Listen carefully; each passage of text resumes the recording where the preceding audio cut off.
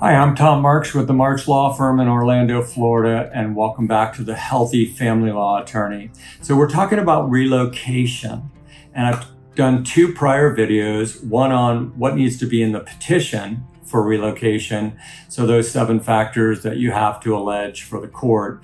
And then the second video was what factors you have to present in the way of evidence or proof to the court to prove enough so that the court can make a decision, either one, to allow the relocation or to agree with a non-relocating parent who's objecting and not allow the relocation. So each one of these factors is hugely important. Last time I dealt with subfactors A through E. So today I'm going to just look at subfactors F through K. So let's look at subfactor F. It says the reasons each parent or other person is seeking or opposing the relocation. All right, so this is kind of a catch-all phrase. We've already talked about a lot of specifics in the prior video about essentially whether this is in the best interest of the minor child. I probably need to emphasize here, it's not as much about the parents as it is about the child or minor children. It is about the parents to the extent they're either going to improve or not the quality of life of the minor child or children. So again, does the relocation from the prior subfactors enhance the minor child's well-being life physically, educationally, emotionally, psychologically, in all those respects?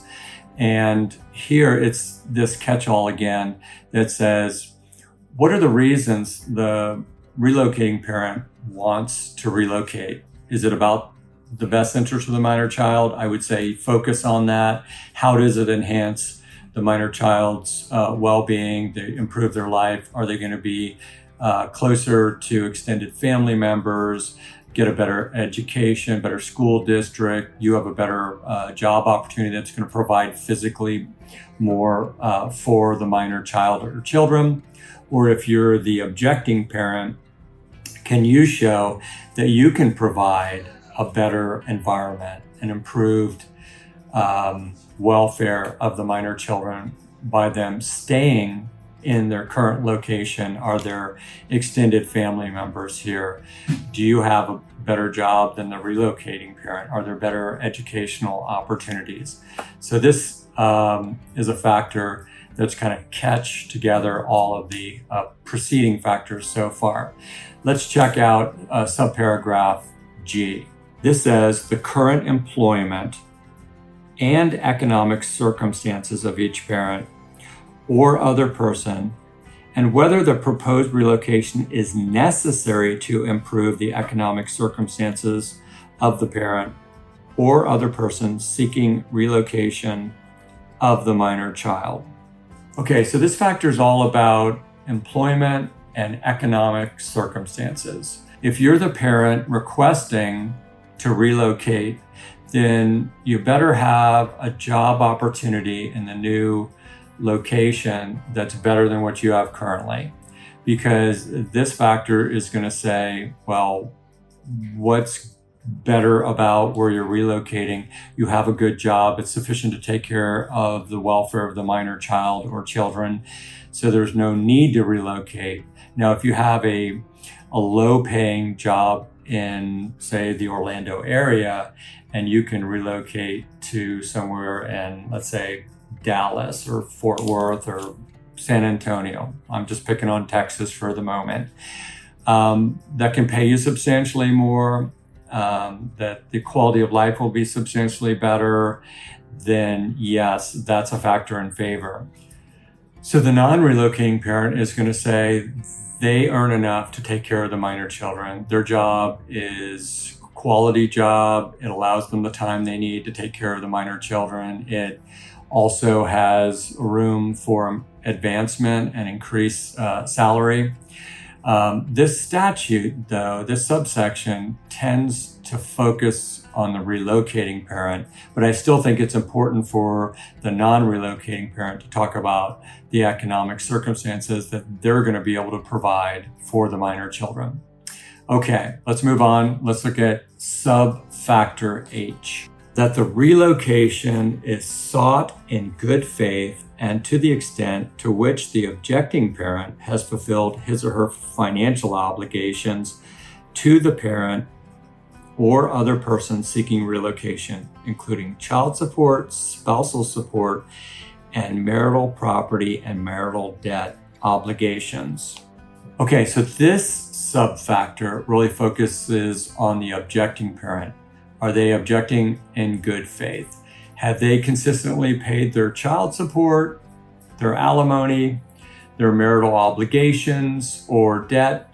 Just to explain, marital obligations or marital debt means what you are required to do in the equitable distribution of the marital estate. So in other words, like if you were take on credit card debt that, let's say you were supposed to pay your half, but you never did, or that you were supposed to transfer over some financial assets from, let's say, a brokerage account or a money market or a bank account and you didn't, that's going to be a factor heavily weighed against you and may be a deal killer for the court. Because if you didn't comply with those before the relocation, you're certainly not going to comply with them after. So make sure you're the good guy wearing the white hat, good gal, whatever, and you're riding in on the white horse. You've done everything that you've been required to do under the circumstances.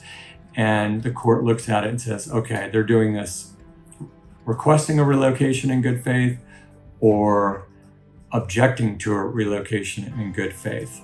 That can help you substantially. Okay, so let's look at sub-factor I here. This is an interesting one. Let's look at it. The career and other opportunities available to the objecting parent or other person if the relocation occurs. So this is looking at whether the objecting parent or the non-relocating parent might have career or other opportunities in the new jurisdiction. So let's say the relocating parent is requesting to move to Atlanta and the objecting parent has a better job opportunity in Atlanta than they do in Orlando. So this is a key strategic pointer for a relocating parent. They should actually look at what job opportunities are available to the non-relocating parent in the new jurisdiction. Now, this may seem strange, but the relocating parent can hire a VRE, which is a vocational rehabilitative expert, to assess the non-relocating parent.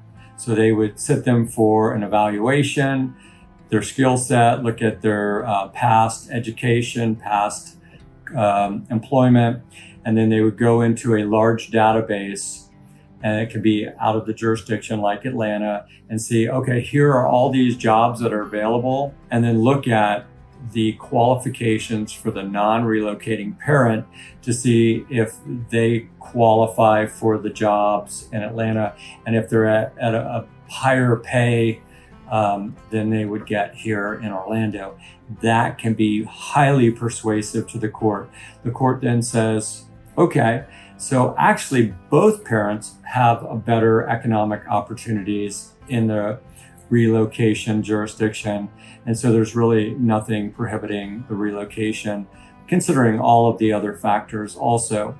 So that's a key strategic point for the relocating parent to pay for a VRE to assess the non-relocating parent. Okay, so let's look at subparagraph J.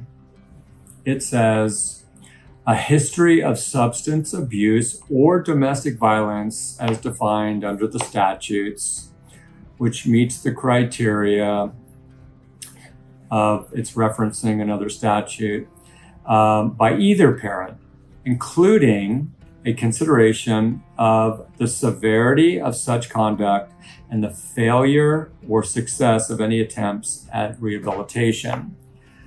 Okay, substance abuse, domestic violence.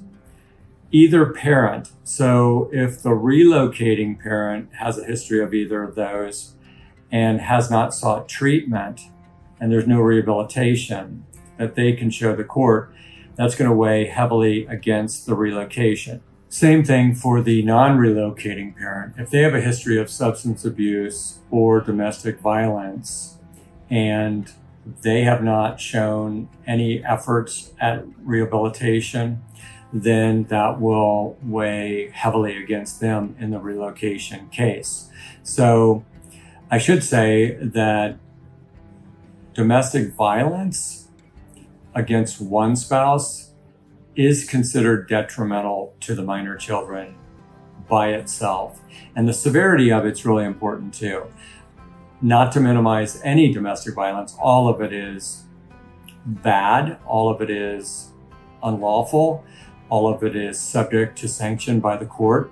If there is domestic violence with great bodily harm, then that would weigh more heavily in the court's mind. If there's been an arrest and a conviction of one of the parents or other person involved in this relocation case, then that will weigh very heavily either for or against the relocation, depending on which parent has been convicted. And that is admissible in this case. The final factor under the statute, subparagraph K, let's look at that.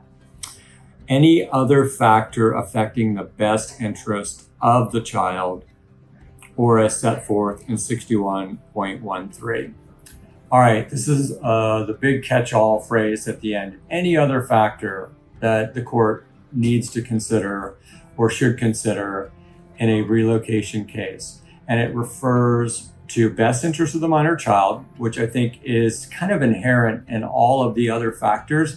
And the parent and legal counsel should keep that at the forefront of their thoughts. What is in the best interest of the minor child or children here? And also, this statute refers us back to 61.13. And again, I've done a 4-part series on that statute, those 20 factors that the court has to consider A through T of that 61.13 in a custody case. Those are cases involved in a paternity or dissolution of marriage where the parties are not relocating, but they're fighting over custody, and the court has to make a custody or time-sharing determination for a parenting plan. Okay, so those are the 11 factors the court must take into consideration in a relocation case, just like the 20 factors the court must take into consideration in a time-sharing case. I hope this has been helpful. It may have created more questions. If that is the case, then just let me know. Leave a comment below. I'd be happy to hear from you. Happy to hear any other questions you may have for potential videos in the future. Please hit that like button, subscribe to the channel, hit that bell icon, and keep watching these videos and let me know what you'd like to see. And I will see you next time. Thanks so much. Bye-bye.